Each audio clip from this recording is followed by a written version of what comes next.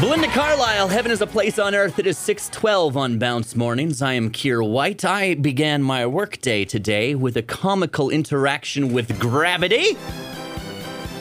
At the office, there's two ways to enter our building. There's the front door that listeners typically will use, and then there's the back door, which I typically use because it's the nearest to my studio. Now, the back door requires you to go down a flight of about 10 cement stairs, and the staircase is incredibly dark first thing in the morning this time of year. But it's no problem. I'm a pro. I've walked up and down those stairs hundreds of times.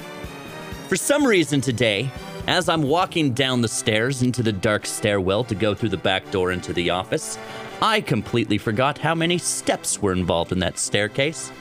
You know the classic fall down the stairs where you don't actually trip on anything. You just think you're at the bottom and you're not yet at the bottom? It was that kind of fall. It was pretty bad. I had my laptop in my hand too. I always bring my laptop to work because the computers at work, well, they're potatoes and don't do their jobs properly. So I have in my left hand my laptop case and my headphones. My right hand, I have my keys to get into the building. And I take that step thinking I'm at the bottom of the staircase, and I'm like, oh no, I'm about 3 stairs away from the bottom of this staircase. I'm slowly going over. Time is slowing down, and I'm going, oh my gosh, this is gonna end in a fall. I had to make a choice. Do I save myself or do I save my laptop?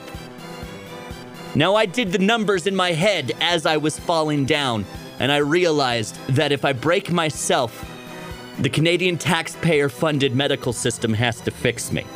If I break my laptop, I have to pay to replace that. So my shoulder is very, very sore at the moment. I made the right decision for my pocketbook. Maybe not for my crippled old man body, though. Bounce Radio.